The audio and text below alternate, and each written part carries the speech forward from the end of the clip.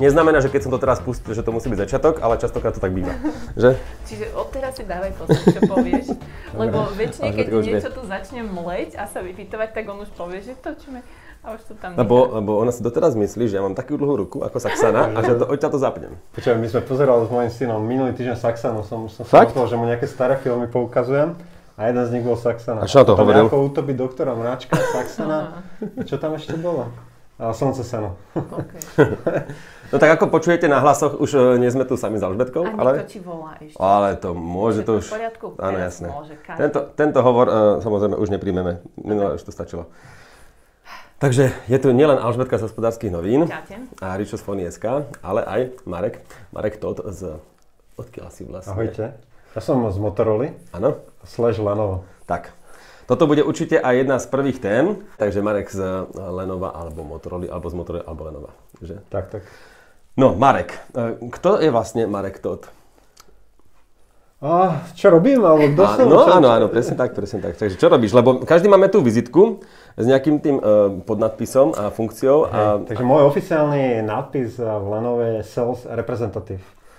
Pre Slovensko. Po slovensky salesák? Po slovensky. Po slovensky, pozri, mám na starosti predaj Motorola telefónov. Aha, tak to všetko vysvetľujem. A produkťák si tiež, alebo nie? Nie, produkťák ani nie, na to máme iných kolegov, ale na starosti predaj. Ale podľa mňa si tu dobre, lebo o produktoch vieš všetko. Jasné, to je absolútne súčasť našej práce, aby vedeli o tých produktoch všetko, ale u nás produkťáci, my trošku niekedy máme také pomylné, že čo znamená produkťák, lebo u nás produkťáci robia to, že nastavujú antény, robia, aby vyšlo VoLTE pre operátorov, pozerajú Android Enterprise, nastavujú.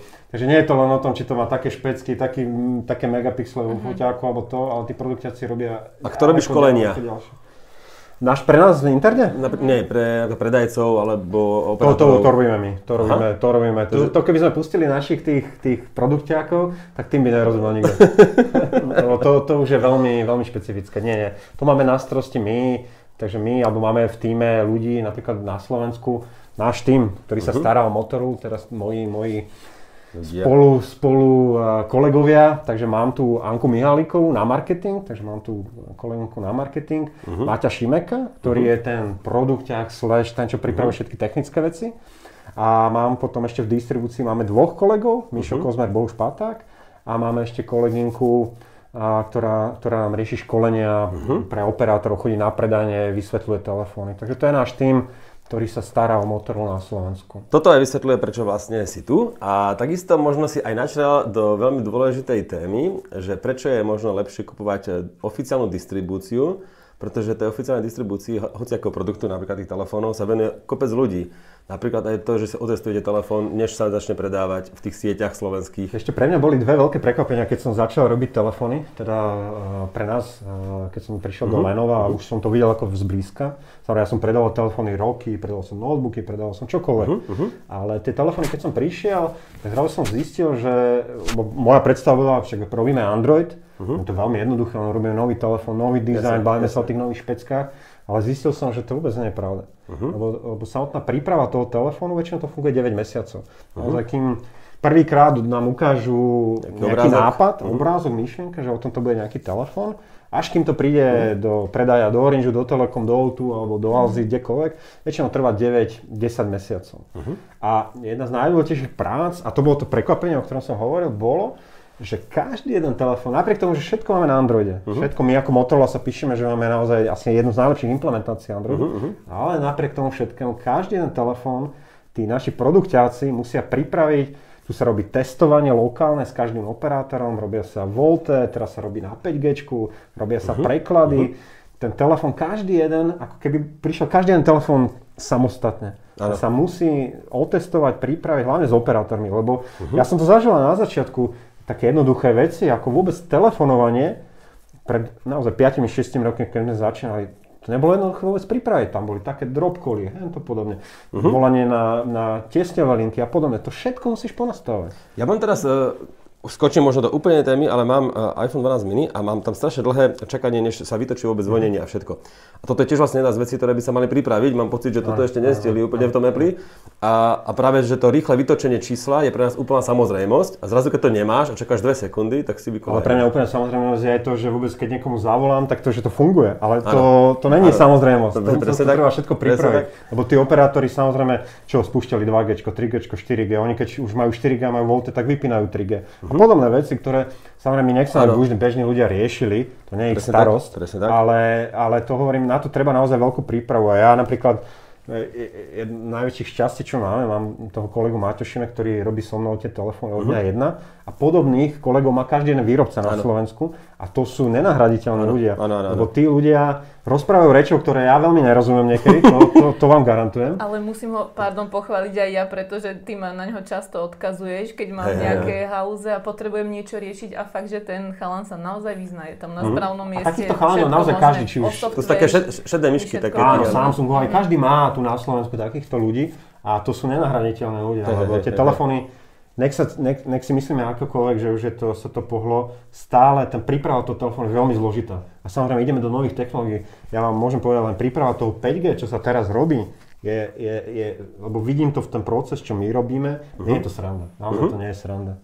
No a nehovoriac o tom, že aj tie siete nie sú len od jedného výrobcu, takže keď máš 4 operátorov, tak to neznamená, že napríklad Telekom má všetko od Ericssonu a bodka, aj keď tam myslím, že to tak... Toto nie je až tak veľký problém. Ja čo vidím, hovorím, nie som v tom úplne doma, ale čo vidím, lebo ja denne riešim tieto veci s tým mojim kolegom, aby som to pochopil.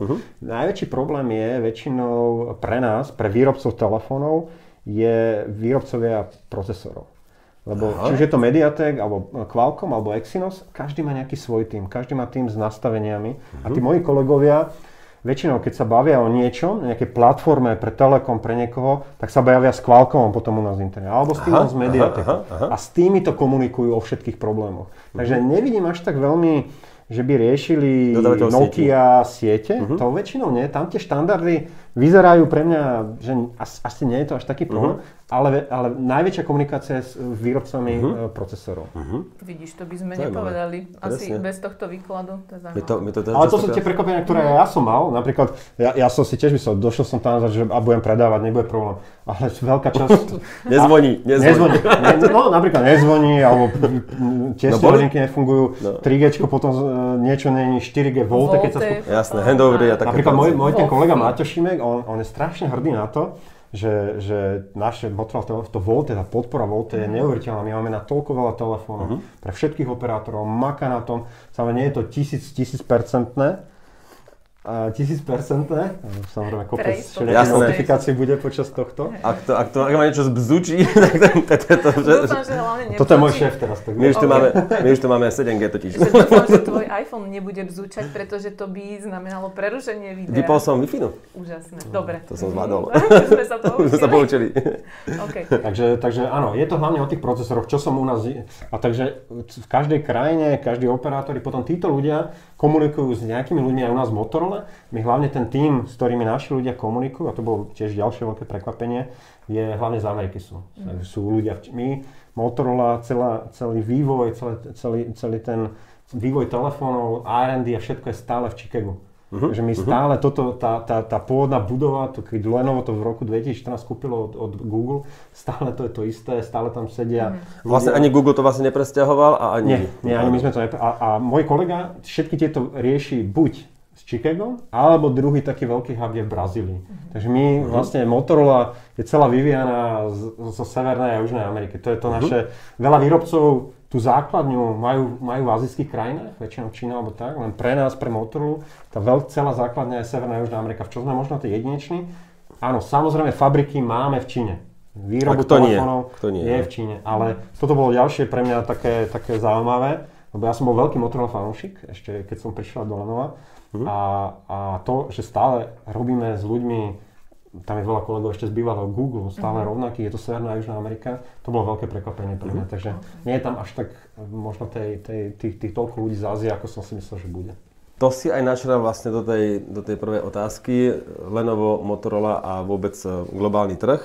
Takže smartfóny už pod značkou Lenovo nenájdeme nikde na svete, alebo nenájdeme Nie, nájdeme to. Skôr než, prepáč, potiahni si túto hore rúško, len aby si to, lebo to máš tak šikmo a nech sa ti neposmievajú, že to máš krivo. Áno, ja som na krivo a už som rovno. Áno, niečo ďakujem. Dievčenský presne tak, módna polícia, ďakujem.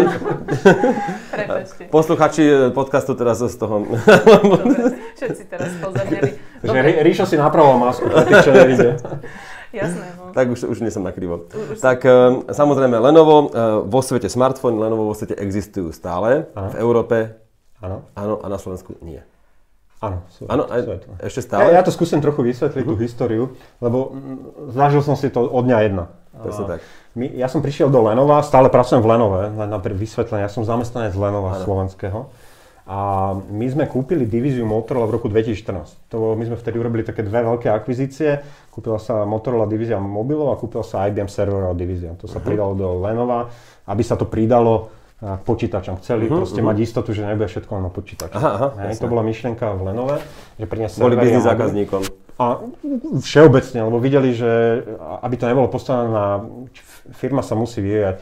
Ja som teraz pozeral, že ja neviem, Dow Johnson Index, tie top 500 firiem, tak prežijú na tých burzových možno 10-12 rokov. Je životnosť takých veľkých firiem.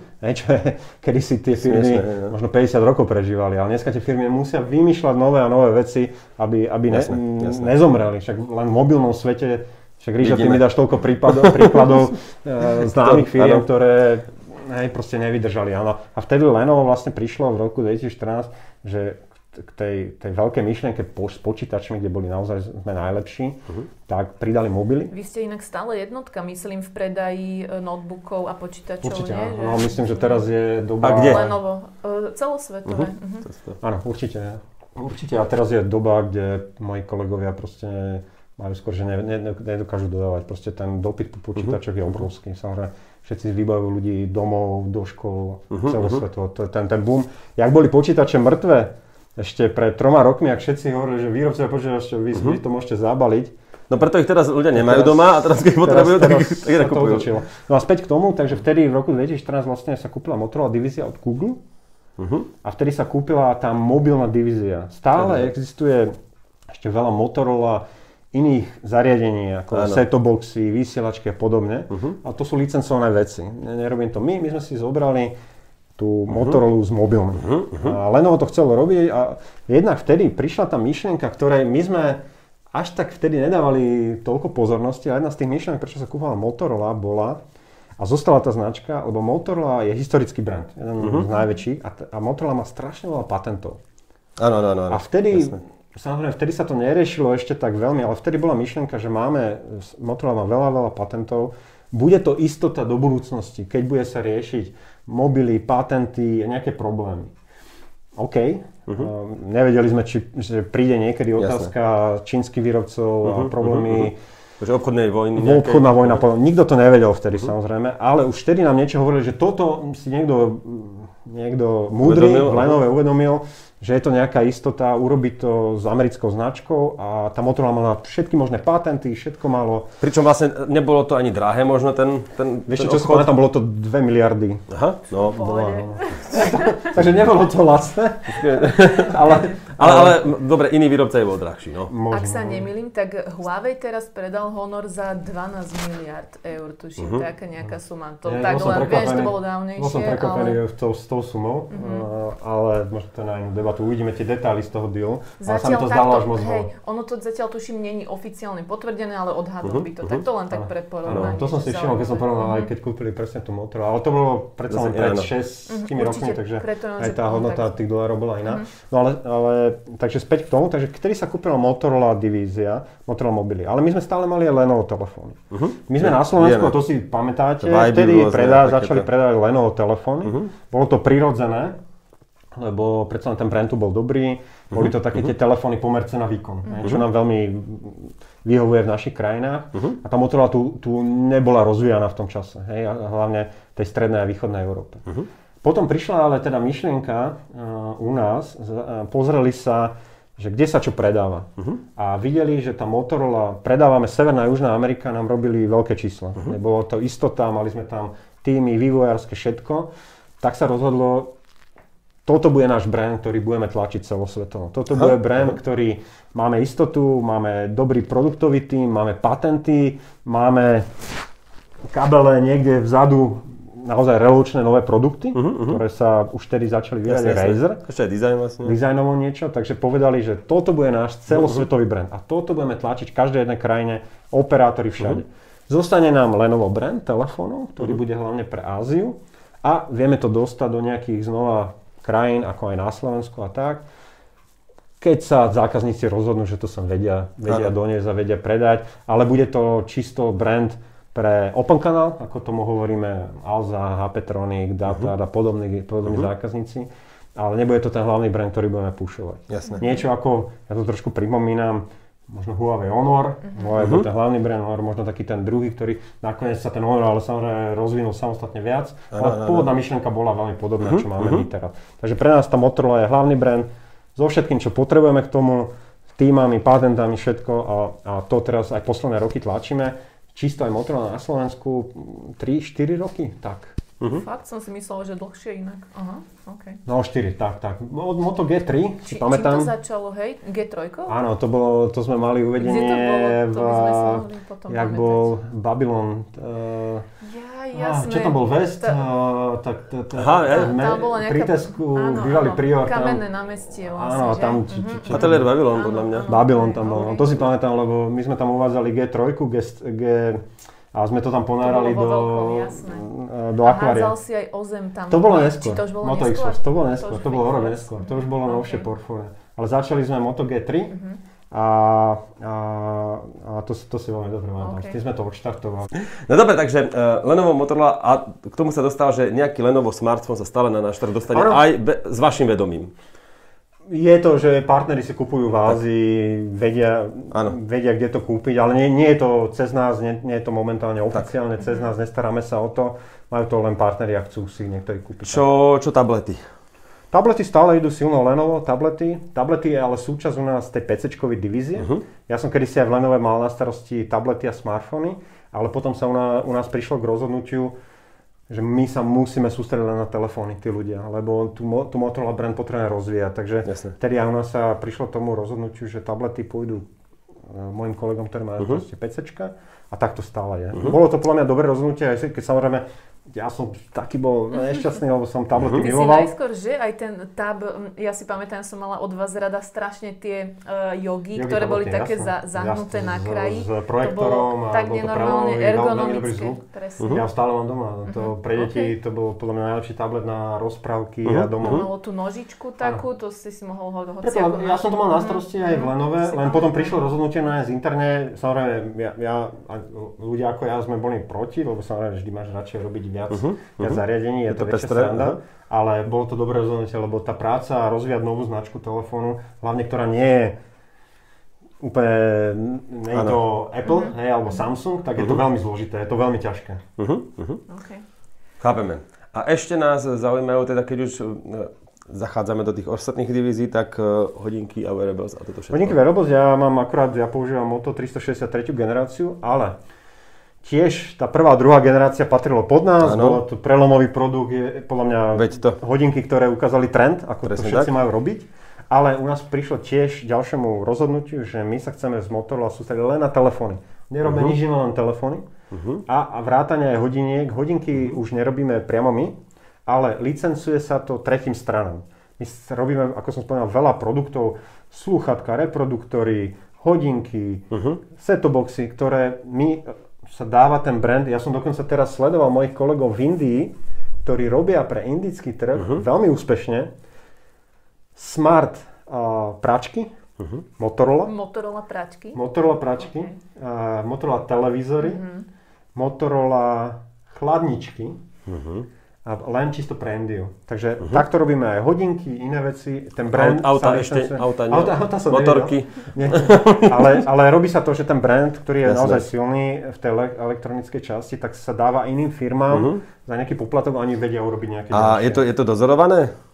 Aj ten produkt, alebo nie už potom? Tieto hodinky určite áno, Tak tie ostatné ale si tie ostatné asi to určite nie. To ma inak dosť mrzelo, priznám sa, že ja už som ich tu raz aj recenzovala, tak aj v digitálkach, že takúto vec ste dali preč do prčíc. Úplne si povedal, že presne priekopnícky produkt, podľa mňa všetko, ale chápem, no. Ja to vidím u nás, samozrejme to bola ďalšia vec, ktorú sme my ťažko to preniesie, lebo tá prvá, druhá generácia, ešte na IFE sme to ukazovali, boli športové hodinky, boli predámy, rôzne náramky, rôzne veľkosti. Ale tá firma podľa mňa urobila dobré rozhodnutie, lebo my sme relatívne malý tím. U nás ten tím, vidíte to aj na našom tíme tu na Slovensku, že ja mám reálne mimo distribútorov, my máme v tíme 3 ľudí. A my sa staráme napríklad nielen o Slovensko, staráme sa o Čechy, staráme sa o Maďarsko a Rakúsko. Aha. Hej, takže tento tím, ktorý som povedal, mojich 2 kolegov, tak sa starajú ešte o ďalšie krajiny. To vážne? A tam nemajú akože vás? Tam není Marek z Maďarska? Nie. Fakt? A to je nejaké rozhodnutie, že sme sa rozhodli, že chceme byť veľmi efektívni, štíhly tím. Celá Motorola na celej Európe chceme byť štíhly, lebo stará Motorola, jeden z najväčších problémov, čo sme mali, výborné nápady s produktami, ale všetko trvalo veľa, dlho. A v tomto mobilnom svete, myslím, že vy to viete lepšie ako ja, je to všetko o novinkách a nových technológiách. Ty ako náhle zaspíš nejaký nový procesor, novú kameru, nejaký dizajn, tak si z kola von. A toto u nás prišlo rozhodnutiu, že chlapci, vieme, že máte radi hodinky, vieme, že máte radi čokoľvek, ale sústredíme sa na telefóny. Je nás pár ľudí na celom svete. Vieme, že sme dobrí vo veciach, ale sústredíme sa na telefóny. A buďme v tom najlepšie možne dobrí, ako vieme byť, ale bohužiaľ musíme niektoré veci obetovať. A tie hodinky boli bohužiaľ súčasť toho. Na to aj nadviažem. Lebo vlastne hovoríme tu o zoštihľovaní a potom ti môžem prečítať portfólio aktuálnych modelov Motorola na Slovensku. Ideme dať skúšku správnosti. Môžeš, ja ti to tiež môžem povedať. Ja som si to teraz ako totiž asi čitatelia, podľa mňa diváci a posluchači neveria, že ja som si niekedy niečo pripravil. Ale teraz áno. S poznámkami Ríšo. Skrátka, G séria, 5G, 5G Plus a G Pro. Takže už len kúpiť si v obchode, že dobrý deň, jeden G, 5G, dosť zvláštne, ale dobre, toto je 3Gčka sú, potom G9 sú 3, plus Power a Play, potom E7, to je lacná séria, to je Ečkové, to vieme, to je E7 Plus, je ešte nejaká iná E7 teraz na trhu, dobre. Potom Edge a Edge Plus, to sú ináč Edge dnes, keď som sa k nemu spätne vrátil, to je jarný model, tak ak tam sú nejaké updaty, možno keby nejaké vylepšenia, tak je veľmi konkurencieschopný medzi tými 500 eurovými, čo teraz je taká ona. Nám stále veľmi dobre na Edge, je jeden z našich najpredávanejších high-end. Ale my ako novinári, tým, že prišiel na jar a nemá oživenie, tak sme nám trošku zabudli, takže to je dobré, že si aj tu. Mimochodom je to, a to sa to dostanem, čo to je. Potom Razer, ako otváračka 5Gčková a potom ešte máme One Fusion, zase One je ďalšia séria. Nepovedal som možno všetko, čo je v predaji, ale toto som tak pozeral za posledný pol rok. No, nie je to málo? A vieš čo, poviem to z mojej skúsenosti za tie roky. My sme napríklad z Motorola z telefóny kedysi mali iba 1 Gčko za rok. Áno. Napríklad sme mali G4, bola raz do roka. A my novinári sme mali prehľad. G5 alebo G6 bola raz do roka. Áno. A viete, že bol najväčší ale problém, keď si mal napríklad takú dôležitú sériu, kde si mal 2 alebo 3 telefóny raz do roka? No to sa ja vás pýtam, čo bol problém? No akéhoto prístupu? No, že ľudia na nás zabudli nakoniec, nie? A marketing ako... Počkaj, že ich nebolo dosť, keď ich niekto chcel? No tak keď na jar, presne ako ten Edge, čo teraz hovorím, Motorola Edge, alebo Motorola Moto Edge, tak už nie je aktuálne, už sa bavíme, články už sú staré, recenzie už sú... Počkaj, ja viem, tam nemôžete toto napchať... Toto je veľmi dobrý bod, ale je to asi taký druhý... Áno, jasne, to teraz... máte rôzne prístupy k nejakým... U operátorov ťažko tiež napríklad, podľa mňa. Jednému telefónu, tak to môžete využiť, že jednému dať, ja neviem, že je lepšiu baterku, druhému lepšie niečo. Aj to je dobré. To je presne... Ty cítiš, kam tým smierim? Aha, jasné. A je to ono. Toto je ten prvý. Ty si povedal ten prvý najdôležitejší. Ja to vysvetlím, Mariša povedal ten druhý a tretí. Ja vám to poviem z mojej skúsenosti. My sme priniesli na to Moto G6. Priniesli sme to v lete a začiatok bol veľmi úspešný. Prvé 2-3 mesiace. Super, lebo tie špecky, krásne telefóny, kamery, prvýkrát dual kamery a všetko bolo OK. Bolo to OK na 2-3 mesiace. Potom ten predaj nám išiel dole. Čím to bolo? Jednak novinári už o tom nepísali, už to boli staré modely, už to nebolo in. Druhá vec bola, to čo ty hovoríš, zrazu tá konkurencia, tí niečo čínsky priniesla, dávci, no.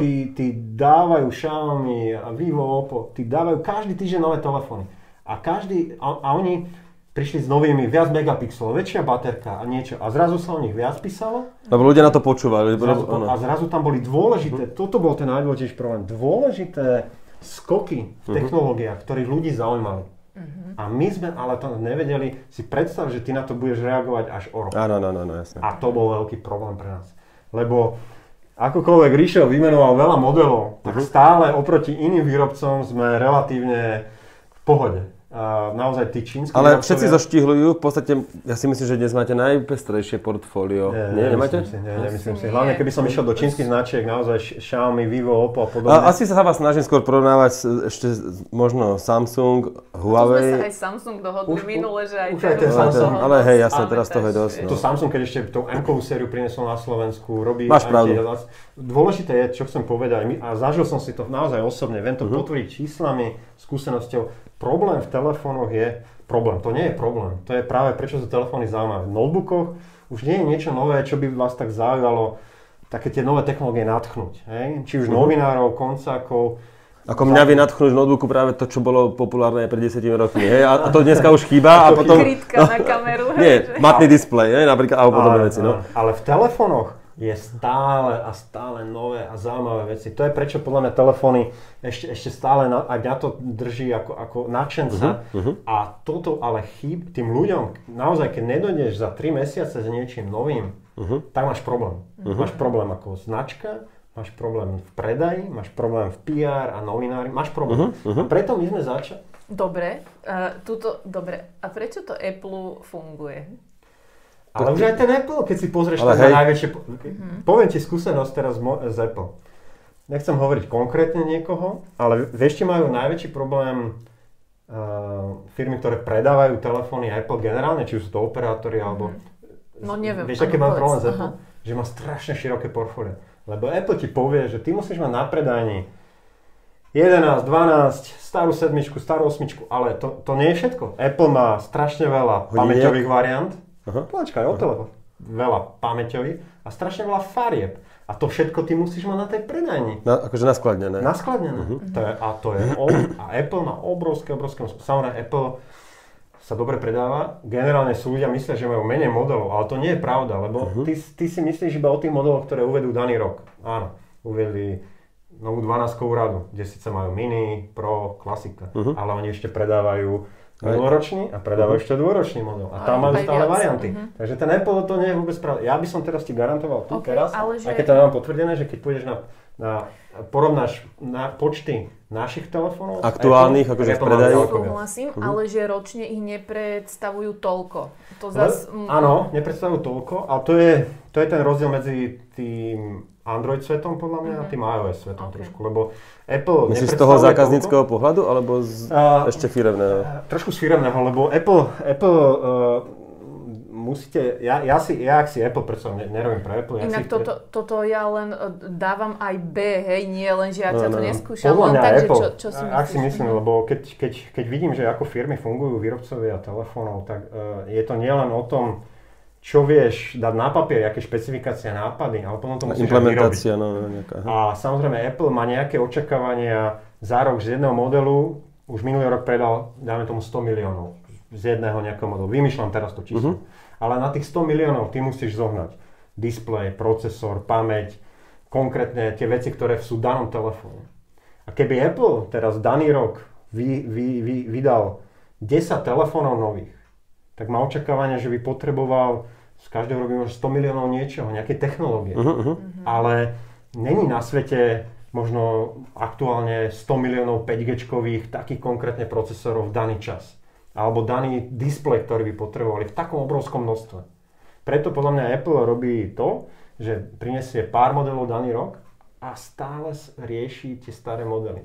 Lebo na to má celý ten background, celú tú logistiku s dodávateľmi chipsetov a tak ďalej. Preto naša výhoda, prečo aj my máme viac telefónov, my trošku tú našu nevýhodu v tom, že nie sme takí veľkí ako Apple, ročne predáme menej telefónov, ale dáva nám tú výhodu, že vieme ísť do nejakých trošku exotickejších vecí. Experimentu, no. Napríklad Apple nemôže podľa mňa priniesť takýto telefón ako je Razer. Jasné. Prečo? Lebo Apple, jeho očakávanie nie je predať pár miliónov z nejakého exotického modelu. Nie sú na to stavaní. Oni potrebujú predať 100 miliónov z niečoho. Ale my, keď predáme, vymyslím si, milión Razerov, tak my sme veľmi šťastní a je to úspech. Ale pre Apple by to bol fail. A oni preto... Si nemôžu robiť experimenty. No. Preto si myslím, že ten Apple už nie je taký, že tie očakávania one more thing, čo keď Steve Jobs došiel a vy novinári stále ste očakávali, že prinesú niečo super exotické, tak to sa už nestáva. Lebo už nemôžu toľko experimentovať, lebo sú už tak veľkí. To je môj názor. Ale preto je naša výhoda, zasa pre nás, pre Motorola, prinášame viac modelov, ale my veľa experimentujeme. Vidíte, že experimentujeme s dizajnmi Edge telefóny, experimentujeme priniesť nové Razer telefóny, my experimentujeme s 5G.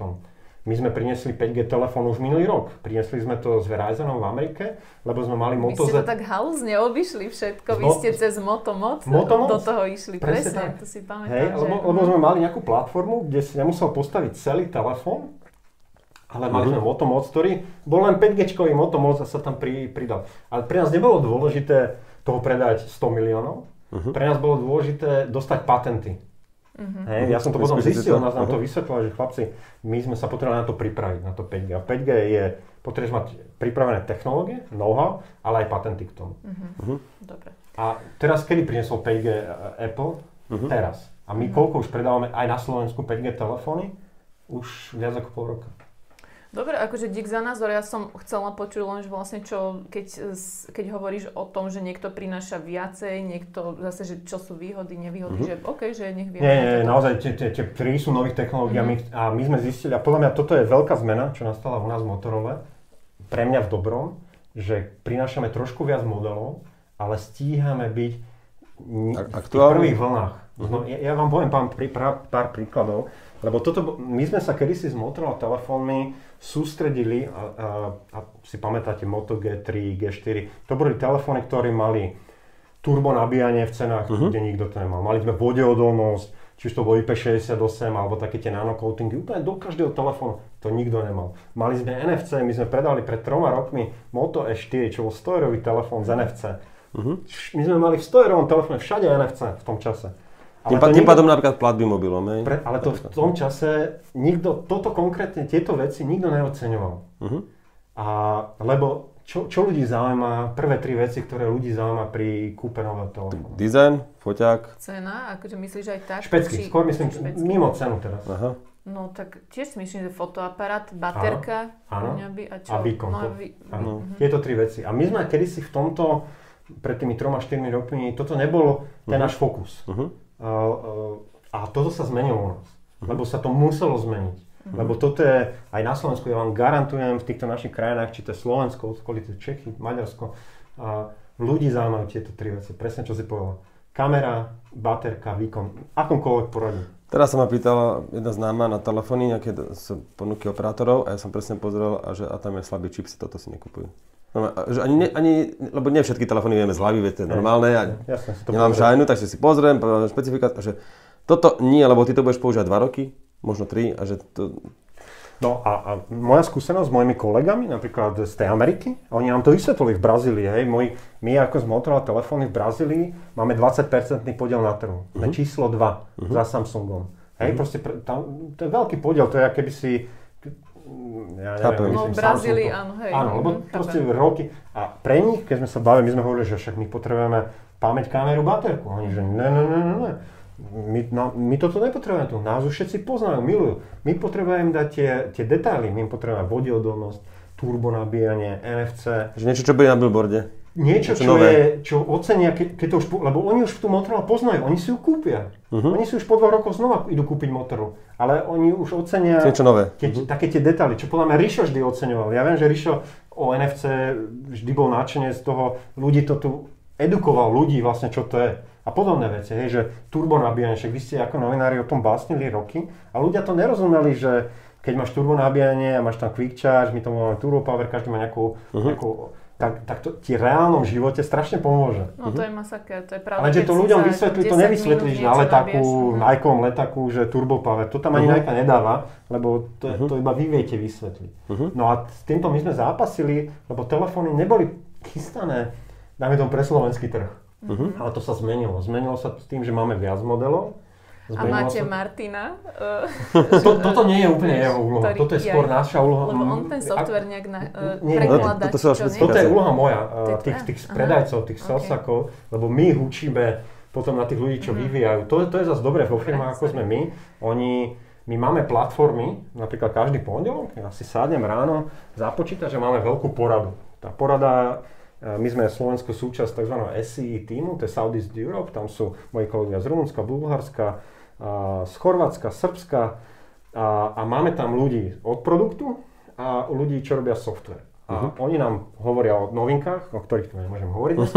Hovoria nám o telefónoch, ktorí prídu za 9 mesiacov, ale my máme platformu a im povedať, že chlapci, toto, ne, my by sme chceli taký procesor, my chceme toto a toto. Nehovorím, že sa to vždy podarí, ale my do nich učíme posledné 2-3 roky dostatočne nahlas, aby sa to zmenilo. A toto je super, že už vidíme keď teraz si pozriete posledné, myslím, 2 roky, to portfólio, čo prinášame, tak výrazne sa sústredíme na tieto 3 veci. Je to ešte batériu. Aj viem, že vy ste tie procesory obmenili. Ja som prv tie Helia moc nejako nemusela vo veľkom u vás. Veľká zmena u nás bola tá, že nepoužívame Mediatek tak veľmi. A napríklad sme teraz jeden z prémiových výrobcov s Qualcomm procesorom. Keď si pozrieš, že čo sme priniesli tento rok na trh, my sme boli jeden z prvých, a to ako za nás pre Motorola, to je naozaj super. Jeden z prvých, čo sme priniesli 750G procesor z Moto G5G+. Naozaj sme boli medzi prvými. Teraz sme priniesli fyzicky prvý, ohlasili sme telefón so 750-kovým procesorom Moto G5G. To je ten procesor, ktorý nikdy nevidíš. Sme to prvý oficiálne a prvého a možno aj prinesieme na Slovensko. A pre mňa Mediatek, nemám nič proti tomu, je to tajvanská firma, o ktorej veľa ľudí nevie, že oni najviac svojho biznisu nerobia v telefónoch, ale robia Smart TV. V každom Smart TV máš Mediatek, aj keď ľudia o tom nevedia. Ale oni sú všade z takých tých iných zariadení, ale stále robia dobré procesory. Na niečo sa orientujú. Presne, ale Qualcomm je to referencia, je to najlepšia firma, naozaj majú. Veľa ľudí zabúda na to, že procesor do mobilov sa skladá z 2 častí. Jedna je samozrejme CPU, tá výpočtovačka, a druhá je grafická časť. A v tom je Qualcomm absolútna jednotka. A aktuálne. Dlhé roky už. Jasné, ale že aby sme nehovorili, že aj to tak bude, lebo to nezas... Áno, to neviem. A ja som veľký hráč hier a tie Qualcommy sú proste náhry úplne. A13 a 14 Bionics. Tak ale tie nedostanú. OK, tak tie my nedostaneme, to je samozrejme referencia ARMová. To je samozrejme všetky chipsety idú z ARMového dizajnu. ARMová bývalá britská firma, ktorú vlastnila SoftBank Japonska a kúpil to Qualcomm, takže kúpil to Nvidia. Takže znova to bude americká firma, ktorá bude mať aj ten referenčný dizajn a samozrejme existujú, ARM predáva 2 referenčné dizajny. Predá celý dizajn a urobíš si sám procesor, ako to robí Qualcomm alebo ako to robí Apple, alebo potom robí, si zoberieš len nejaké tie ich čipy už predvyrobené a na to si postavíš Mediatek, väčšinou to takto robí, že Mediatek nevyvíja.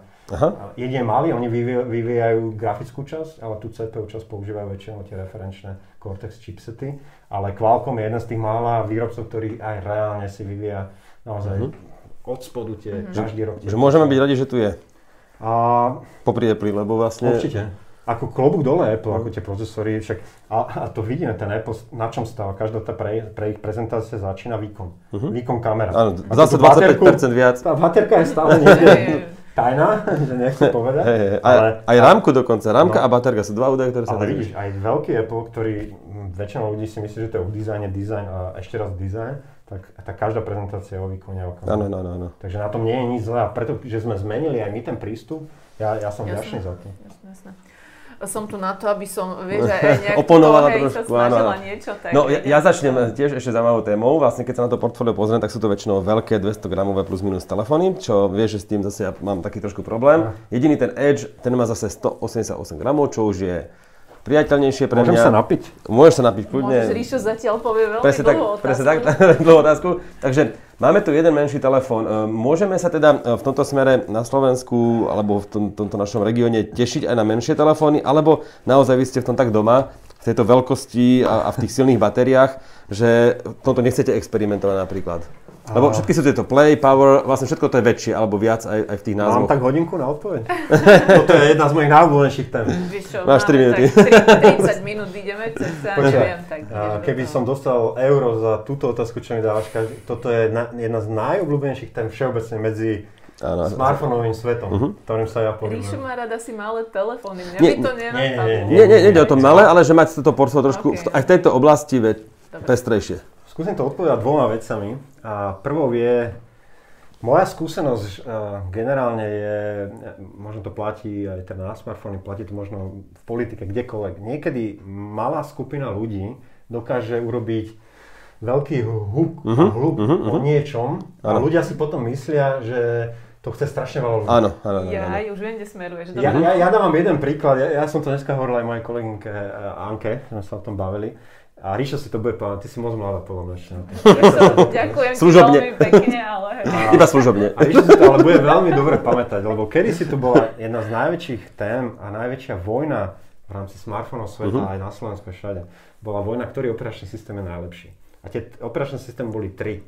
iOS, Android a Windows.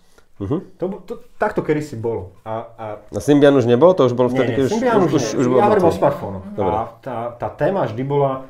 A to bolo na sociálnych sieťach, ktoré ešte neboli úplne až tak, ale tá téma bola na forách. Bolo milión rôznych diskusných fór a téma, keď Ríša niečo napísal, toto bola vojna. Ktorý je najlepší, ktorý sa bude najviac predávať.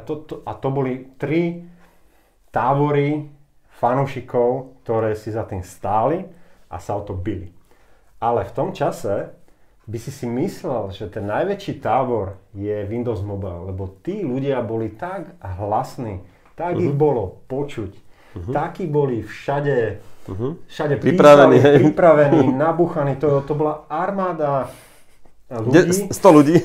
Ale no a to je to, čo chcem povedať. Ono to nebolo veľa ľudí, ale boli strašne hlasní, strašne energickí a ten Windows Mobile prvý odpadol.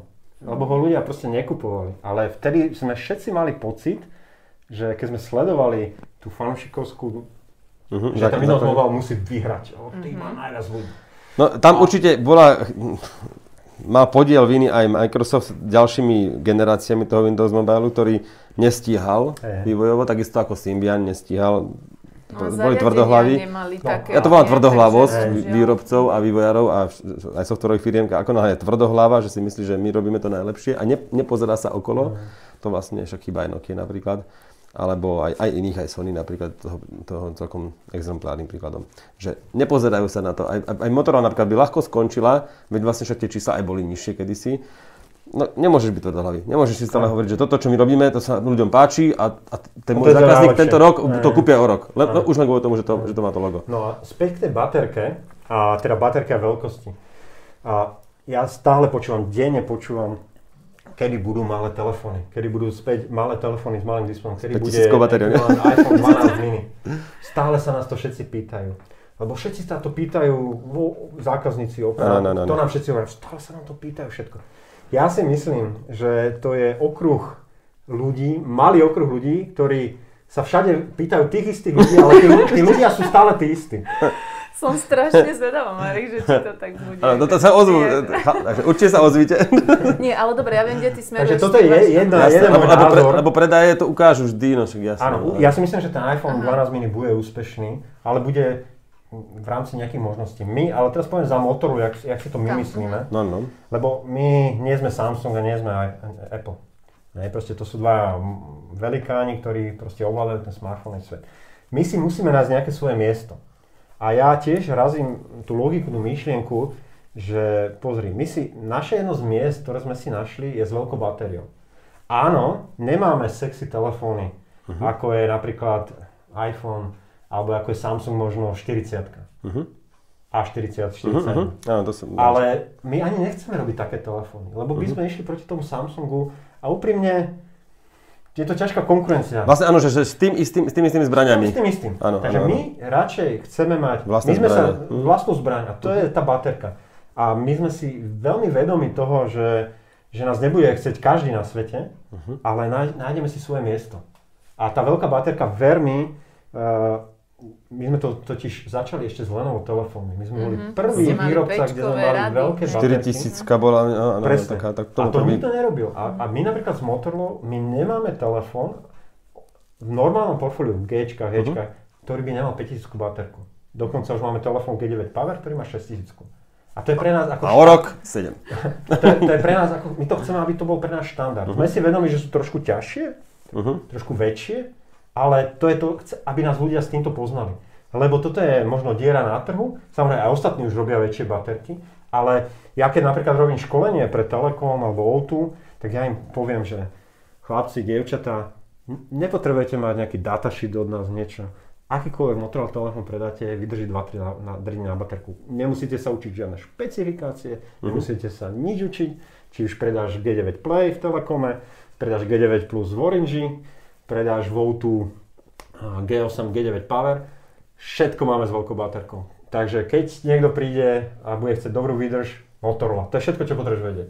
A to je veľmi jednoduché, lebo ľudia v dnešnej dobe, a to je samozrejme vaša veľká robota, a podľa mňa ľudia sú za to vďační, vysvetľovať tie novinky a to, čo je veľmi ťažké pre tých ľudí mať prehľad.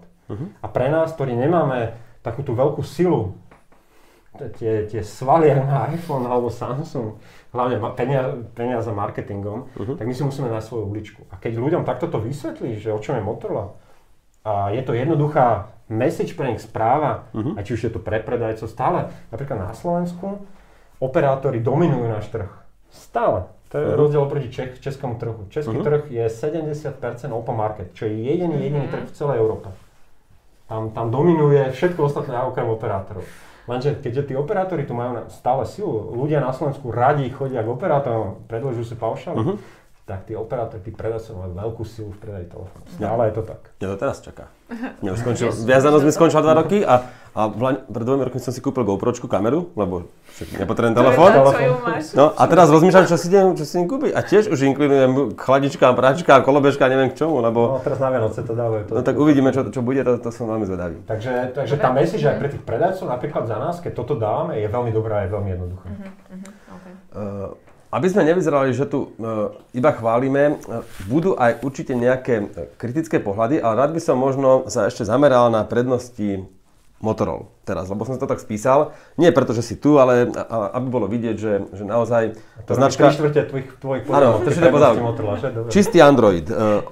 Čistý Android samozrejme s fotoaparátom, fotoaplikáciou od vás, a Moto gestami, akciami a obrazovkou, to je vlastne stále asi ten základ, hej? Toto sú 3 veci. Moto obrazovka, Moto akcia alebo gesta a fotoaparát, to sú vaše apky. Ostatné je čistý Android.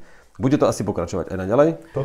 Prepáč, okrem modnej polície som ešte aj notár, ktorý dozerá na záznam. Prosím ťa. Čarovná aby sme sa tu hodinu nerozprávali.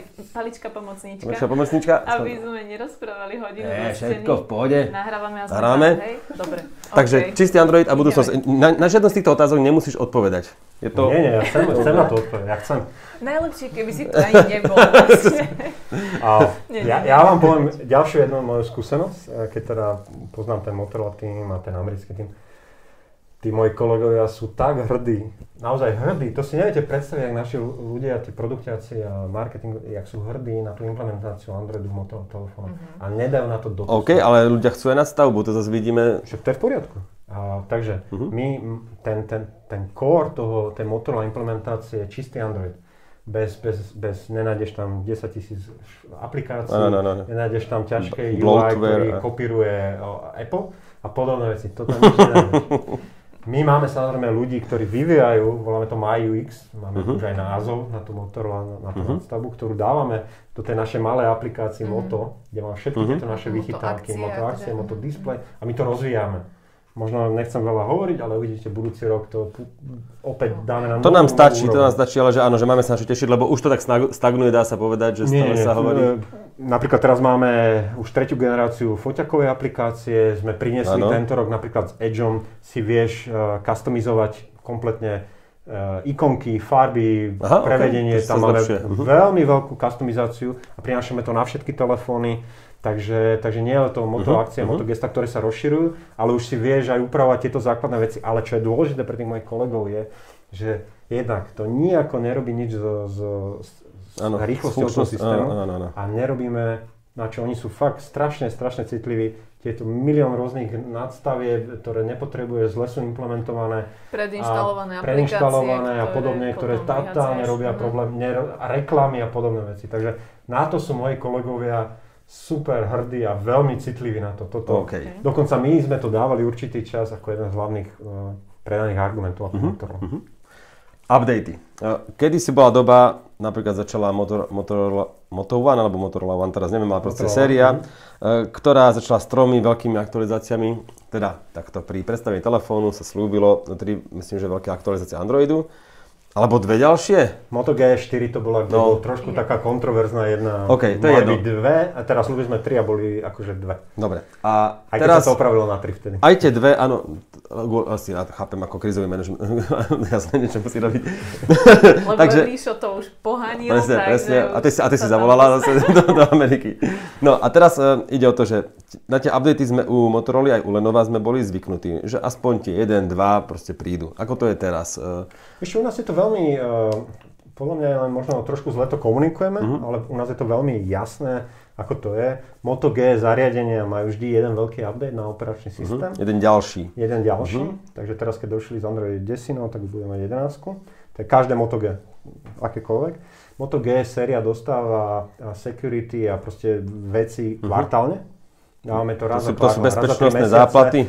Dávame to dokopy raz za 3 mesiace na Moto G sériu. Čo je ale, ľudia nerozumejú možno jednej veci, čo sa ale veľmi zmenilo u nás aj u iných výrobcov, ale u nás je to veľmi dôležité. My veľa aplikácií nerobíme update cez software, ale robíme cez Play Store. Napríklad kameru, lebo to kedysi sa inak nerobilo. Všetky update kamery, update áno, to bolo systému, už v tom balíku vlastne. Výkonu, čokoľvek, to bol vždy balík v rámci updateu Androidu. Sony to malo, ako teraz hovoríš, tiež jediné. Ale my začíname, a už to robíme nejaký čas, že kameru, niekedy rôzne aplikácie, čo máme, moto aplikácie, moto display a podobné veci, my updatujeme cez Play Store. A to sa deje, to nie je nejaké pravidelné, ale okamžite, keď je niečo nové, tak sa to tam okamžite dáva. A to je veľmi rozumné. My si to ani nevšimneme. To si málo kedy všimneš. Nie, dobre, že to hovoríš. Ale to sa naozaj stáva v pozadí, lebo máš automaticky nastavené tie updaty a ani nevieš, že sa ti to deje. Vlastne väčšinou to je tak, že na nabíjačke, na Wi-Fi sa aktualizujú tieto veci. Úprimne, čo ja cítim, Maťo Šimek, ten môj kolega, mi ma samozrejme úplne opravil, čo ja vidím, že tých kvartálnych alebo tých veľkých Androidových updatoch väčšinou sa opravujú už veci skôr s operátormi. Pridávanie frekvencií, vylepšovanie nejakých vecí. Sú to skôr tie backgroundové, okrem tých security fixov Androidových, väčšinou sa tieto veci pridávajú, podpora operátora, ďalšie krajiny, nejaké nové frekvencie. Skôr cítim, že to je o tomto. A veľa takých vecí, lebo my používame naozaj, ľudia používajú moto display, moto akcie, kamery a toto my ale updatujeme mimo týchto veľkých. Takže Moto G je jedna veľká a kvartálne. Potom my máme stále telefóny, ktoré sú v rámci Android One systému. My sme začali s Motorola One, niektorými telefónmi. Tento rok máme Moto G Pro, ktorý je čisto telefón so stylusom pre biznis zákazníkov. Takže my stále máme telefón Motorola ako Android One platformu. Tam dostáva zákazník každý mesiac updaty a máš 2 veľké updaty veľkého Androidu. Potom máme tie naše vlajkové lode, a to je Edge alebo Razer, kde ľudia dostanú 2 veľké updaty na Android 11, 12 a tie security nejdú mesačne, ale idú častejšie ako kvartálne. Áno. Takže nie je to veľmi, niekedy ľudia majú pocit, že novinári do nás, že my nie sme v tom veľmi dobrí. Dokonca, ale teraz som niekde videl na GSM Arena, alebo niekde, pardon, že to je konkurencia, kde robili veľmi veľká. Ja či nie? Robili porovnávanie výrobcov, že ako rýchlo dávajú updaty a my sme tam boli veľmi dobré na tom. Aj keď možno to vnímanie ľudí je také trošku, že nie sme v tom až tak veľmi dobrí, ale nie je to pravda. A čo chcem ale povedať je, že jeden veľký rozdiel medzi nami a ostatnými výrobcami je práve v tých Moto G telefónoch. Lebo Moto G telefóny viete kúpiť za 129 €. A niektorí výrobcovia, ktorí garantujem iní výrobcovia, neupdateujú s novým Androidom alebo nedávajú security každý kvartál na takto lacné telefóny. Alebo sú tam potom tie chybičky krásy, nemusíme menovať výrobcu, ako sme sa bavili naposledy v digitálkach, v nejakom softveri, že je niečo s prekladom, s farbami a tak ďalej. Ja mám ináč aj v iOS 14 toľko chyb. Mňa to aj unaví ináč aj hovoriť v tých recenziách, lebo to je šialené. Takže hej, chyby sú dnes bežné a práve v čistom Androide sú, mám pocit, že menej než v iOS. Prekvapivo. Snapdragon chipset sme pochválili, že začínate používať viac a viac. Moto Napríklad tento rok, všetky G9, čo vidíš, G9 Play, G9 Power, G9 Plus, všetko Qualcomm. Paráda. Moto, gesta a akcie. Používaš? Ja som bol teraz večer behať. Jak som išiel, bol som behať a samozrejme už bola tma večer. Tak hádaj, jak som si prisvetlil tam čelovkou. Nemal som to, ale samozrejme, takto som išiel. Mám 2 telefóny so sebou. Razer som aj používal, som Moto G5G+, lebo ten má brutál silnú. Wow, to má dvojitu.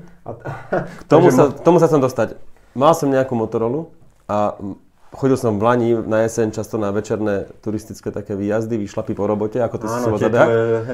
A tá Motorola bola najsilnejšia zo všetkých. Neviem, aký model to bol a samozrejme nedá sa teraz generálne povedať, že Motorola majú najsilnejšie baterky. Ale Moto G5G+, toto nikto nemá. A ja toto používam na prisvetľovanie večer v lese tu v Bratislave. Ja to robím aj s iPhoneom a nejde to, vieš. Vieš čo, úprimne, ja vidím, že ľudia, keď raz kúpia Motorola, a toto nie je žiadny bullshit, naozaj to vidím v okolí. Vidím to na mojej manželke, ktorá, dúfam, ospravedlňujem sa dopredu, nie je nejaký technologický talent. Naozaj nie je. Naša sa to nikdy neuvidí. Naša sa to nikdy neuvidí. Ale prekvapím, ona je učiteľka angličtiny a tak rýchlo sa naučila cez Zoom učiť svojich žiakov. Ona robí na váske. Neuveriteľné na to, že naozaj nie je talent. Takže to je fakt klobúk dole. Ale čo na nej vidím, používam Motorola telefón. Úprimne má Moto G6 Plus a non-stop, čo začala okamžite používať napríklad tie gesta, či už je to zapínanie alebo kamery, neuveriteľné. A ona nie je technologicky, naozaj nevie veci. A toto je pre mňa takéto najlepšie vidieť. Taká satisfakcia. Bežní ľudia, presne tak, ako náhle majú Motorola a začnú toto používať, tak to je tak návykové. To je super návykové. Ja sa čudujem, aké je možné, že to nemajú ostatní? Napríklad Xiaomi, hej? Alebo nech aj iná, nejaké Oppo, alebo niečo, čo sem iba dovezú ľudia a tam ani sa nemusíme báť, že nejaké patenty a čo ešte dodržiavajú, nedodržiavajú. Aké je to možné, že toto? Priznám sa, že táto to neviem. Ale toto už, Ríšo, minule proste, keď sme sa bavili o otázke, tak úplne, že prečo toto niekto neokopíroval? Ešte Moto Display, áno, samozrejme tie variácie Moto Display, tam ten Always Display a podobne, to áno. Ja si pamätám, že Moto X4, ktorý prišiel vtedy s takým tým Moto Displejom, to bola revolúcia vtedy. A takže toto áno, ale tie gestá, čo používame, to neviem prečo nekopírujú. Veľké batérie a rýchle nabíjanie, to sme sa tiež tomu dostali a cena výkon, pomer cena výkon, v tom ostávate asi a chcete zostať. Pozri, akože pre mňa, akože ja jak som ako Marek Todt prišiel k Motorola kedysi, ešte som nerobil, som v Lenove, nepredal Motorola, tak bola samozrejme prvá generácia Moto G. A to bola revolúcia, to si ty podľa mňa smartphone ty pamätáš, lebo Moto G bol prvý telefón, ktorý som cez Amazon si kupoval, lebo to sa nedalo tu kúpovať. Nedal, no. To bolo za 199 €. Prvý smartphone, Ačkový brand, lebo vtedy, čo bol Ačkový brand? HTC, Samsung, BlackBerry, vtedy neboli čínski výrobcovia, žiadny. A tie Ačkové brandy, to bolo drahé, to nestalo žiadny telefón Ačkový nestal 200 €, smartphone. A Motorola Moto G bol prvúčičký telefón za 100, to malo 199. A to bolo pre mňa prvýkrát, čo som videl Motorola v tej cene a to bol pomer cena výkon. A pre mňa tie Gčka stále, keď mám niečo o niečom hovoriť, tak pre mňa akože tá srdcovka na naše tie Moto G. To je jednak pomer cena výkon. Proste máme od 130 € do 299. Teraz už s tými 5G telefónmi aj 349 € Gčka. Takže tá cena pomerne je perfektná. Ten update je tam relatívne dobrý, vždy tam dostanú veľký update aj v tých lacných, takže to je výhoda.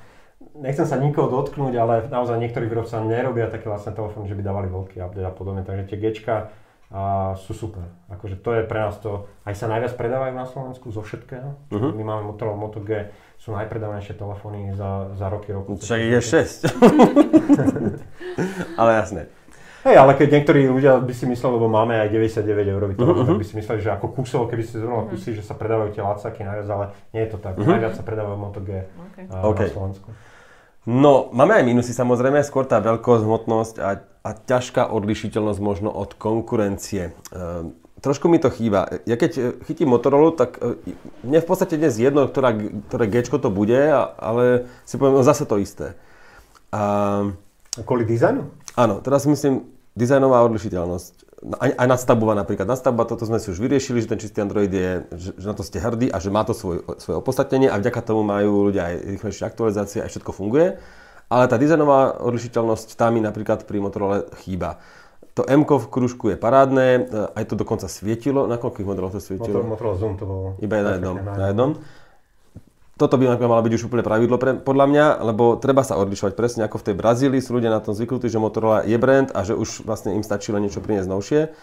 Tak taká jednoznačná rozpoznateľnosť, ale jasné, že Razer je ten z tých modelov, ale ani tie Edge vlastne neprišli ako prvé, veď to už sme tu videli od mnohých výrobcov, ale aj pri tom základnom, napríklad Huawei začal používať tie prechodové farby na zadnej stene. A úplná hovadina, ale už potom, ak niekto telefonoval, som vedel, že má Huawei z diaľky. Potom to už inšpirovali sa do pol roka, jasné, ostatní do roka a na Motorolách mi trošku chýba toto. Jasné, že keď vidím niekoho toto robiť, viem, že má motor. Víš, k tomu ti poviem jednu vec, lebo toto nadväzuje trošku, čo sme sa bavili na začiatku, že čo je pre tých zákazníkov dôležité. A my sme kedysi, si pamätám veľmi dobre práve tú Moto G6 sériu. Bo tá Moto G6 séria bola nádherná. To boli sklenené telefóny. Ja viem, ktoré. Akože ja by som to dal do obalu hneď. Vzadu po 200 €. Ten dizajn bol tak jedinečný, že v tej cene sme boli možno o generáciu pred každým. Ja som sa toho až zlakol, že preba toto rozbijem hneď, ale okej, áno. No, ale čo chcem povedať je, že aj keď sme priniesli takýto nádherný telefón, mal tom turbo nabíjanie NFC, vodeodolnosť a vyzeral nádherne, ale mal slabšie procesory, tie kamery tam... To sa chcem spýtať, niečo to asi stojí. Áno, to stojí. A my sme sa ale potom... A zrazu to prišli firmy ako Xiaomi, ktoré robili veľmi lacné dizajny. Nechcem sa dotknúť, ale to bol dobrý biznis nápad. Urobiť strašne lacné dizajny, že to nebolo... Xiaomi sa trošku práve že teraz zmenilo, ale vtedy, keď prišli pred 2-3 rokmi, oni vsadili na tie procesory. Ja som tak, kde mal Xiaomi, mali najlepšie procesory, najviac pamäti v danej cene. A ten dizajn bol jednak lacný, nemali NFC, nemali plastiky, ale ľudia na Slovensku to vnímali veľmi pozitívne, lebo išli procesor, baterka, kamera. Takže aj my sme sa potom rozhodli, a to bolo ale nejaký vývoj. Nejaký vývoj. My sme sa tak rozhodli urobiť takúto myšlienku, ktorú sme my tlačili, že chlapci, OK, musíme niečo obetovať kvôli tej cene. Keď chceš robiť 199 €, niečo, nemôžeš mať sklenené všetko najkrajšie s najväčším procesorom, lebo potom máš 1000 € telefón. Ale chceš 199 €. Takže tiež sme obetovali možno, že už nerobíme nádherné, sklenené 199 €, ale máme tam najnovšie Qualcommy, ktoré nemá nikto, máme tam najviac pamäti, ktoré nemá nikto, máme tam najviac megapixelov a teraz hovoríme o tých Gčkách. Ale potom samozrejme, čo sme chceli kvôli jedinečnosti niečo novému, tak ver mi, že ten Razer bol pre nás veľmi dôležitý. Áno, lebo na tom sa robilo viac ako 3 roky na tomto telefóne. Príprava vôbec tohto telefónu.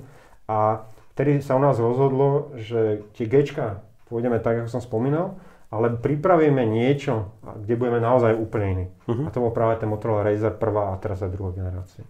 A tu sme naozaj niečo priniesli, podľa mňa niečo úplne iné, čo iní nemajú. Tak prejdeme k tomu plynu, či máš k tomuto ešte nejakú otázku? Mám. Sorry. Dobre, mám. Prepáč. Tú tvoju? Moju? Tvoju? Teraz neviem. My sme sa chystali na teba, vieš. To, čo sa lepilo odzadu a už sa to nelepí zrazu. Motomoc? Jaj, dobre, okej. Lebo vlastne to bola tá odlišiteľnosť. Na to som chcel nadviazať, že vy ste mali niečo, čo bolo úplne unikátne. A áno, nadväzuje to na to, čo si hovoril, ty experimentujete, tak ste to vyskúšali, ale vyzeralo to, že si za tým budete tvrdohlavo stáť aj ďalej. Ja som tvrdil, že neviem si predstaviť, ako môžete stále robiť telefón s rovnakým dizajnom zadnej steny, že ako sa potom môžeš už posunúť niekam dizajnovanie aj vôbec, lebo dizajn nemusí byť len to, ako to vyzerá, ako dizajn myslím aj celé akože poskladanie telefónu, a že keď to má byť napasované na dvojročný motomod, tak mi to nesedelo. No, ale dobre, to bolo iba môj taký... Môžeš tak, akože to je všetko, len tiež ma zaujímalo, že čo sa stalo s Motomoc. My sme jedného dňa, alebo tak zrazu o tom prestali počuť. A 2 roky sme o tom počúvali. Áno.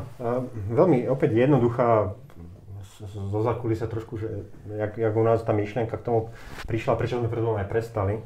A moja skúsenosť, a vy ma opravte, väčšinou, keď robíš nejakú novú sériu, nový telefón, čokoľvek, väčšinou trvá 3 roky niečo rozbehnúť. Máš prvú generáciu, väčšinou nie je nejakú super, máš druhú, vylepšíš veľa vecí, už je to lepšie. A väčšinou tá tretia je taká tá... OnePlus by namietalo, ale áno. OK, ale potrebuješ minimálne, dajme tomu myšlienka, že 3 roky, kým rozbehneš nejakú sériu, nejakú novú myšlienku, a potom idú ďalšie. Ale dajme tomu 2-3 roky to potrebuje. Motomoc bol pre nás jedinečný. My sme vedeli, prečo vlastne vzýšli v tom čase Motomoc, bolo, že sme chceli niektoré časti telefónu rýchlejšie inovovať alebo priniesť tam rýchlejšie nejaké technológie, ktoré sa nedali dať do samotného telefónu. Čo to bolo? Boli to kamera, Hasselblad, robili sme Motomoc Hasselblad, reproduktory, proste urobenie okolo toho, reproduktory, baterka, dodatočná, nabíjanie, Polaroid, robenie fotiek a podobne. Nejaké konkrétne veci, čo sme chceli vylepšiť. A pre mňa názor, my sme robili 3 roky Moto Z a Motomoc telefóny. Takže 3 generácie, 3 roky sa to robilo.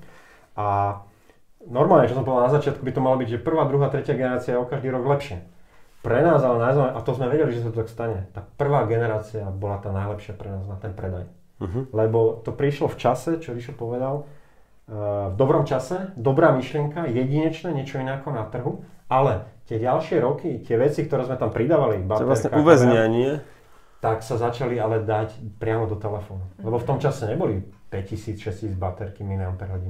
Neboli kamery naozaj s veľa megapixelami, mal si tam hardwarovú miniaturizácia, všetko. Podobne, optický zoom. Napríklad veľká vec bola, že sme priniesli optický zoom do telefónu. Čo sa nedalo, optický zoom, to nikto si nevedel predstaviť. K-zoom, Samsung. Áno, ale to bolo niečo extra. Presne. Áno, ale generálne nebolo to bežná funkcia. Lenže čo sa stalo, od druhej a tretej generácie to začalo toto prichádzať do bežných telefónov, takže tie Motomoc začali strácať ten zmysel. A tam neboli ďalšie nové nápady, čo by sme tam mali... Sa mal opýtať. Walkie-talkie. By sme ti poradili. Napríklad. Také nápady aj boli, to máš pravdu. Motorola, čo iné. Ale to vám garantujem, tá prvá generácia na Slovensku sa predávala najlepšie zo všetkých troch, to bol obrovský úspech. Tá prvá generácia mali Moto Z, Moto Z Play. A to sme robili to predstavenie pre vás divadla Arena a veľmi dobre to predávali všetci od operátorov, všetci, to bolo naozaj, potom to išlo trošku menej, druhá generácia stále dobrá, ale chcelo by niečo podobné. Už najmenej. Chcelo by možno na užívanie. Ale to bola tá myšlienka, to bolo v správnom čase, ale to bolo na nejaký limitovaný čas, my sme to vedeli. A proste ďalšie... Ale to si nehovoril. Vtedy nie, ale u nás už to tak tušili, že to nebude na 10 rokov. Ja som vtedy robila rozhovor s vašim jedným tam nejakým vyšším človekom v zahraničí o tomto. Vyšší ako ja. A o budúcnosti týchto motomocov som sa pýtala na Z4 a už mi nechcel nič o tom povedať. Ale u nás, ja som sa to tiež dozvedel neskôr, oni nám neukazujú všetko tak dopredu, ale samozrejme potom, čo vlastne sa prišlo, my sme všetkých tých ľudí, čo vyvíjali Moto Z a Motomoc, sa dali na 2 technológie u nás, ten tým na Razer a hlavne 5G technológie, takže tie týmy, tí produktiaci sa preorientovali na niečo nové. Vieš čo, inak nie je to zaujímavé, že ľudia z tých modulárnych telefónov, že najskôr to bolo kedysi, vieš, že všetci písali, že modulárny telefón, to bola veľká téma, lebo Google mal prichystať. Projekt to bol. Takže to reálne nič neprišlo. Ja som o tom veľmi často písala, mňa to bavilo. No ale ja ti poviem, jak to vzniklo, lebo ten ARA, ten celý ten Google, to sa chystalo, ale my sme vlastne prebrali celý ten tým a vznikol Moto Z, to vzniklo z toho. Chápem, ale že to bola taká veľká téma a všetko, vieš, a že sranda, asi to všetko súvisí s tým vývojom, čo sa všetko... O čom to bola tá téma, že čo sa malo vymieňať v tom modulu, lebo to boli ako... Foťáky? Fotoaparáty, baterky... A procesor. Je aj procesor? Áno. Fakt? Nemyslíš vážne? Mne sa zdá, že porty... Že to si nevedel, čo to je? Nie, procesor. Bolo tam tak, že každý rok si tam dáš nový možnosť. Jedna z myšlienok, samozrejme, to boli všetko teórie. Jedna z myšlienok bola, že si kamery budeš vymieňať, ale aj procesor. Ale to bola len teória, samozrejme. No, čak, no vo vačku, že dneska tam rýchlejší. Dneska Helios, zajtra Snowdragon, okay. Ale z toho, tí ľudia, čo to robili, to sú ľudia, ktorí robia Motorola. My sme práve vtedy prebrali tú Motorola divíziu a vznikla Moto Z a Moto Moc. OK, to je sranda. Dobre. A napríklad minulý rok, hovorím, posledný ten, vlastne tá pušená myšlienka, čo bolo Moto Moc, tak bol práve ten 5G-čkový Moto Moc modul. A to sa urobil pre Ameriku exkluzívne, aby sme sa naučili robiť 5G a mali patenty na to. Vy ste, počúvaj, s ktorou krajinou ste to súťažili, že to bolo v jeden deň, alebo deň po sebe ste mali, počúvaj, s Južnou Koreou a nebol to Samsung tam, či s kým ste to 5Gčko? Viem, že ste sa obišli o nejaký deň s niekým, vieš, alebo viem, tak nejak, áno, že to bolo to je taká, akože pre tie technologické firmy, vieš, lebo toto je naozaj vážna technológia, a to je, každý sa tomu píše. My sme napríklad u nás stavili na 5G strašne veľa, lebo keď si pozrieš, ja som veľký fanúšik NBA, naozaj to pozerám strašne veľa. To sa dostaneme ešte. Ale napríklad teraz pred 2 mesiacmi skončila NBA a keď si pozeral NBA, oni to hrali na Floride, bubble, na Florida rezorte, aby kvôli korona nemohli cestovať, ale keď si pozeral na tie reklamy, tak samozrejme počas finále AT&T, Verizon, T-Mobile, všetky reklamy operátory a ty tam nepromoval nič, len 5G. My máme najväčší 5G, títo majú väčší 5G. Tam už iná téma a iné telefóny sa pomaly nepredajú ako 5G. Už teraz v tomto momente, tento rok. Takže a keď tam ešte nemajú pritom také pokrytie, to som v tom podcaste, čo si mi odpovedal. Ale teraz napríklad Európa je strašne pozadu z 5G. Jak Európa bola pred Amerikou 4G, to z Američania boli... Tak možno sa trošku vyčerpala aj finančne, nie? Možno sa vyčerpala, ale napríklad pre nás to bolo Amerika je pre nás veľmi dôležitý trh, Severná Amerika, to je naše domáce prostredie a chceme tam, aj myslím, že sme teraz číslo 5 a ambícia byť číslo 4-3, ísť vyššie, ale tam musíš mať 5G telefóny. Operátor ti nič nezoberie. Zaujímavé, že takto do budúcnosti. Lebo to u nás my necítime tu v Európe, vieš. Okay. No tak zabrdne do toho, čo robí vo voľnom čase. Hej, ideme do toho. Tak ja Lebo poviem technologické témy sa totiž vyčerpali z mojich poznámok. Potom asi ešte tomu razru, ale by sme sa asi chvíľočku mohli venovať.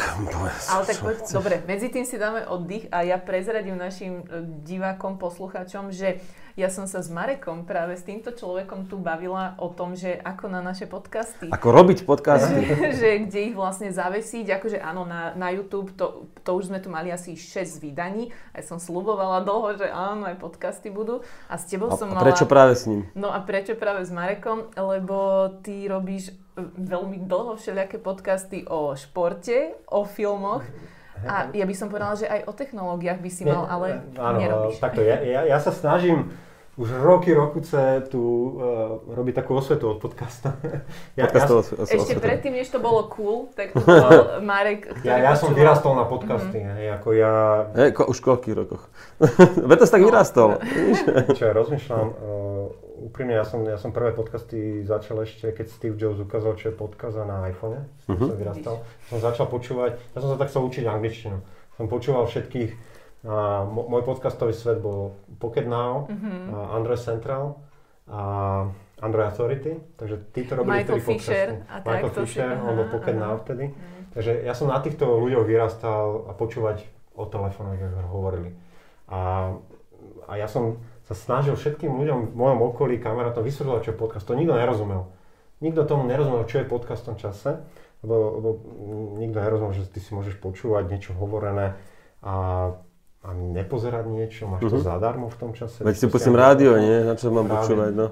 Ale ono to prišlo postupne. Ja som sa potom samozrejme preorientoval, lebo samozrejme moja veľká vášeň je šport. Ja pozerám NFL a NBA, to je taká super moja vášeň. A v tomto sa strašne vyznám. A ja som si chcel vyskúšať, že áno, som si urobil môj podcast pod mojím menom Marek Todt, kde som hovoril presne NBA, NFL a stále pokračujem hlavne NBA. Chcel sa spýtať, hovoril alebo aj hovoríš? Hovorím, stále NBA hovorím. Aj teraz, čo bolo na akých platformách? Všade. Marek Todt si dáš na iPhone, dáš si na Androide, dáš si na Google Podcaste, Spotify, kdekoľvek, takže všade.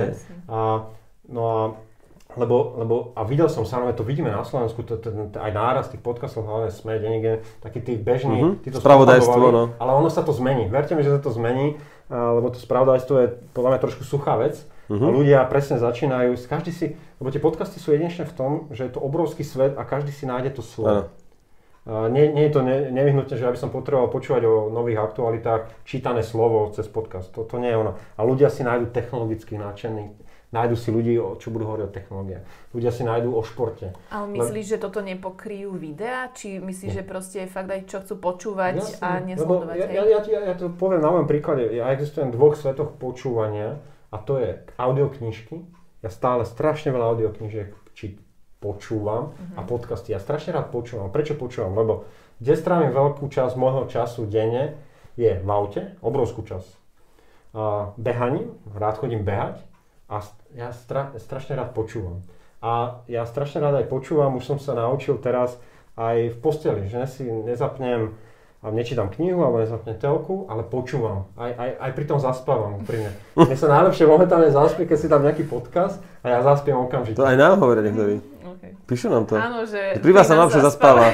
Ale ľudia momentálne, jak fungujeme, tak strašne veľa času stráviš tým, že pozeráš niečo, hej? Nie, práve že naopak, že máš možnosť počúvať, ale nemôžeš fyzicky pozerať, lebo keď šoferuješ, alebo chodíš behať, alebo podobne. Ľudia majú aktivity, kde to počúvanie je veľmi dobré. A ďalšia vec, čo som napríklad počul, pre starších ľudí, je veľká skupina starších ľudí, ktorí začínajú počúvať, lebo už nevedia čítať. Robím problém čítania.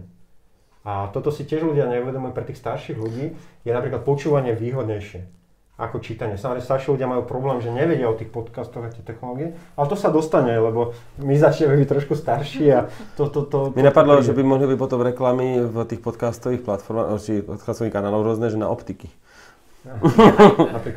Ale to len hovorím, lebo mám s tým zážitky z môjho okolia, hej, proste poznám aj starších ľudí, ktorí mi hovorili, že pozri, ja strašne rád by som aj čítal už, ale noviny, knižky, ale ma už bolia oči, neviem tak dlho, hej, a oni ale počúvať môžu koľko chcú. To nie je vôbec problém. Takže, a mladí ľudia, ale preto hovorím, že ľudia si začína, to sa na Slovensku ešte nestalo úplne a už sa to začína, budú si to tak, lebo inde na svete to tak funguje, je tu obrovská scéna technologických podcastov, športové podcasty sú, to je tak strašne obľúbené vo svete z jedného jediného dôvodu a ja napríklad to nerobím, lebo väčšinou musíte byť dvaja, lebo v športových podcastoch sa ľudia strašne radi hádajú. Kto je najlepší športovec, kto je najlepší hráč basketbalu, GOAT. Že aby to malo šťavu. Presne. A ľudia sa... Ja už nechcem počúvať, že sa politici hádajú, ale ja si veľmi rád vypočujem, keď sa niekto hádá, kto je najlepší basketbalista. Alebo kto včera bol lepší, keď hrálo v finále Lakers, keď Lakers hrali v finále s Miami Heat. A toto ľudia takto majú veľký relax, lebo počúvajú, že sa niekto hádá, niekto sa ventiluje. Veľmi v tých podcastoch tí ľudia, ktorí sú úspešní, tak sú, nie je to skriptované, nie je to niečo hrané. Veľmi veľa nadávajú, väčšinou tomu aj niektorí majú bez problémov aj reči, ktoré sú z ulice alebo podobne. Ale to ľuďom to strašne je dobré, lebo to nie je nejako filtrované. Je to autentické, jasné. Je to veľmi autentické a každý si tam nájde to svoje, lebo máš tak strašne nepreberné množstvo. Ríšo, zapisuj, máme viac nadávať a hádať sa, dobre? A bude Chcel som to povedať, lepšie. mohol som ti hneď, ale nie. Môžem, Harry, videl som pár vašich videí a k tebe musím jednu vec povedať. Prestan sa Ríšovi ospravedlňovať. No? Ja to mám radšej tak mu kľudne vyhľadaj za niečo. Ja viem, že Ríšo je taký kľudný chalaň, ale videl som, že on sa vie tiež riadne nahnevať, alebo on je nadšený za niektoré témy a ty sa mu prestane ospravedlňovať, lebo sa mu veľmi ospravedlňuješ neustále. A kľudne vy dva sa aj pohádať, ale hádať sa neznamená, že ty si ten a ten. Nie. Hádať znamená, že ty povieš, že ja mám rád malé telefóny a teraz dáte debatu, že do smrti a do krvi sa pohádate, že prečo nie. Vidíš, lenže ja si ten názor, ja sa nehambím si ho povedať, ale ja sa vždy ospravedlním, lebo to tak beriem, že som tu na jeho... Toto sa musíš zmeniť. To ti dáva môj feedback ako váš poslucháč, pozerač. Ale je rozdiel... Ja je to, ale hovorím to isté. Ja akože nemám problém, že ja nepreberiem jeho názor, ja chcem veľkú lopatu, hej, to je pre mňa koniec, ale ja tu neviem, tak akože by som to... Ja ti dám nejaké prípady z tých športových svetov, kde tí najlepší podcasteri, to je, mne to niekedy až vadí potom, lebo tie hádky a je to niekedy až veľa, ale naozaj toto je niečo, čo ľudí zaujíma veľmi. Lebo ty musíš... emócie nejaké, jasné. Nielen, áno, emócie, ale nejakú debatu, lebo keď ľudia hovoria, že všetko je dobré na svete a všetko je OK, tých ľudí to presne ale keď začne sa o niečom ale fundovanie, hej, akože teraz neviem, že sa budete, ale povieš, prečo si za tým stojíš a prečo ty máš iný názor, začne sa normálne o tom baviť, ale s emóciami, tak ľudí toto zaujíma. Porozmýšľam nad sebou. Dobre. Zase. Ríšo, musíš nejaký kurz niečoho. Nie, to ja by som si nedovolil, ale tak však ja aj poviem, že veď ona napríklad ešte často Alžbetka používa, ale nie. Ty pokazíš každý vtip, lebo si ťa doberie, normálne trafí klinec po hlavičke a potom, ale nie. Ale pritom ja sa zasmejem, ten druhý sa zasmeje, čím dá najavo, že pochopil som a zasmial som sa, bolo to vtipné. Ale Alžbetka si do toho uvedomí, že ale nebola som príliš drzá, vieš. Potom bude, ale že veď asi by si to, tak potom... Ale veď ja vždy počkám, kým sa zasmeje, že niekde sa rád, ale nie. Lebo zase úprimne, Ríšová povesť. Ríšo medzi novinármi na Slovensku má jedinečnú povesť, že on je iný. On má svoje názory vlastné, nejde ani doprava, ani doľava, má svoj názor, pohádá sa o tom, nemá problém. Proste. No, ale toto nie je bežné, hej. Proste Ríšo má túto povesť, či už je to dobré alebo zlé, ale má niečo svoje, hej.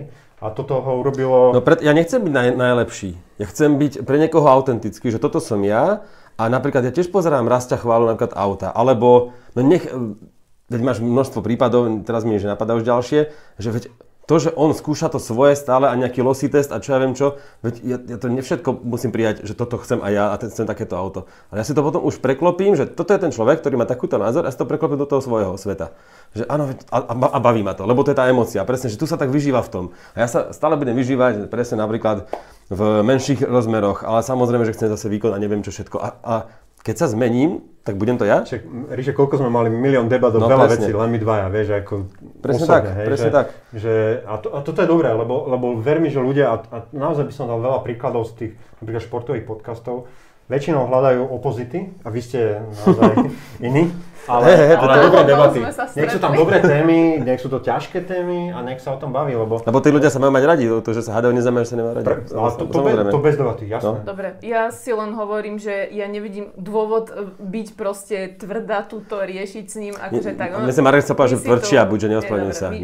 Ja mám pocit, že tu nikdy netajím nejaký svoj názor, ani sa mu neospravedlňujem, že už nikdy si to nebudem myslieť, len, že sorry, že mám taký názor, ale poviem si ho, ja skôr mám takýto prístup, ospravedlňujem sa vám. No, tak tento koniec musíš dať preč a tak A bude to dobré.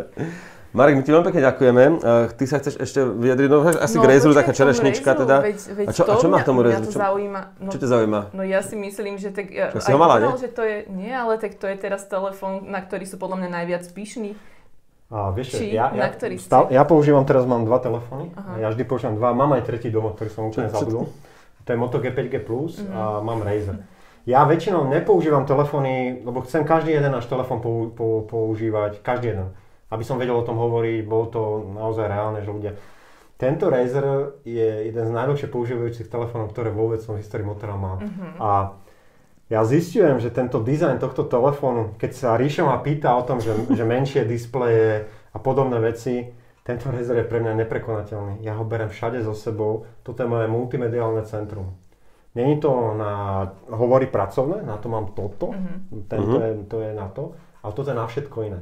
To je môj súkromný telefón, kde mám všetky tie podcasty, všetky tie audioknižky, kde mám svoje mapy, ktoré si zapnem takto cez tento displej.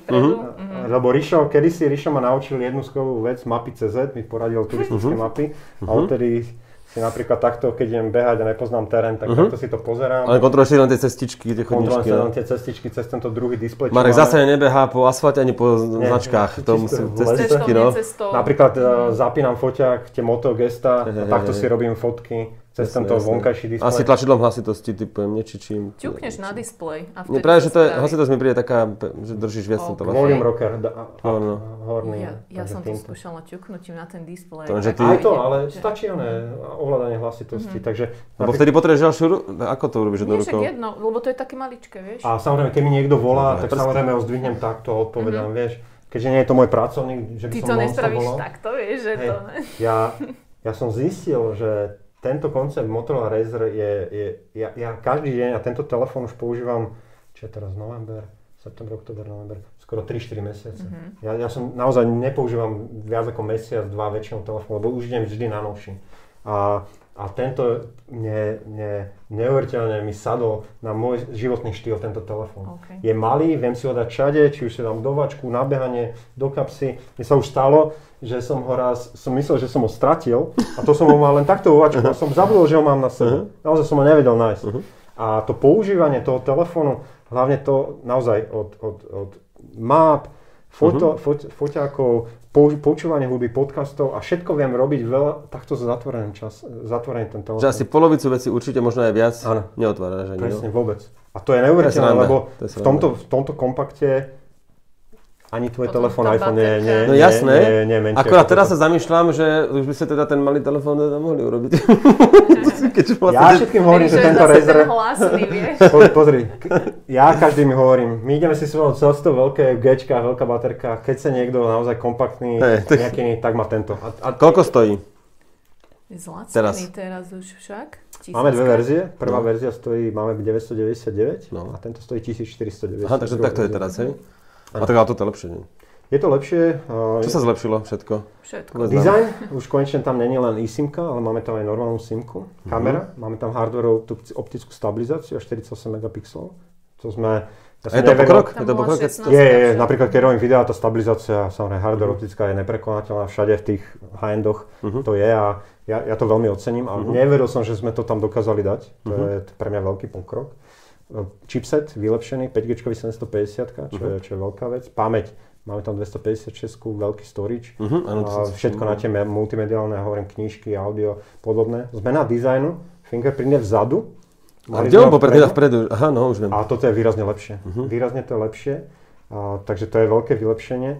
Konečne sme veľmi jasný, čitateľný, lebo všetci, samozrejme, čo sa ma všetci pýtajú, keď im ukazujem, a nezlomí sa mi ten displej. Koľkokrát to vydrží? My im hovoríme 100 000 krát zatvorenie, otvorenie. To je pre bežného človeka 5 rokov. A toto sme trošku v prvej generácii nepovedali dostatočne jasne. 100 000 krát. Prvá generácia ale posúvala ten displej niekam. To je rovnaké. Áno? Ten dizajn je rovnaký. Ale sa neposúva ten displej? Posúva na spodu. Aha, fakt? A ja som to teraz pozeral dneska. Posúva. Okay. Je to rovnaké, ale už sme si prešli s tou jednotkou, už vieme, ako to funguje, už máme nejaké skúsenosti, takže vieme povedať 100 000 krát.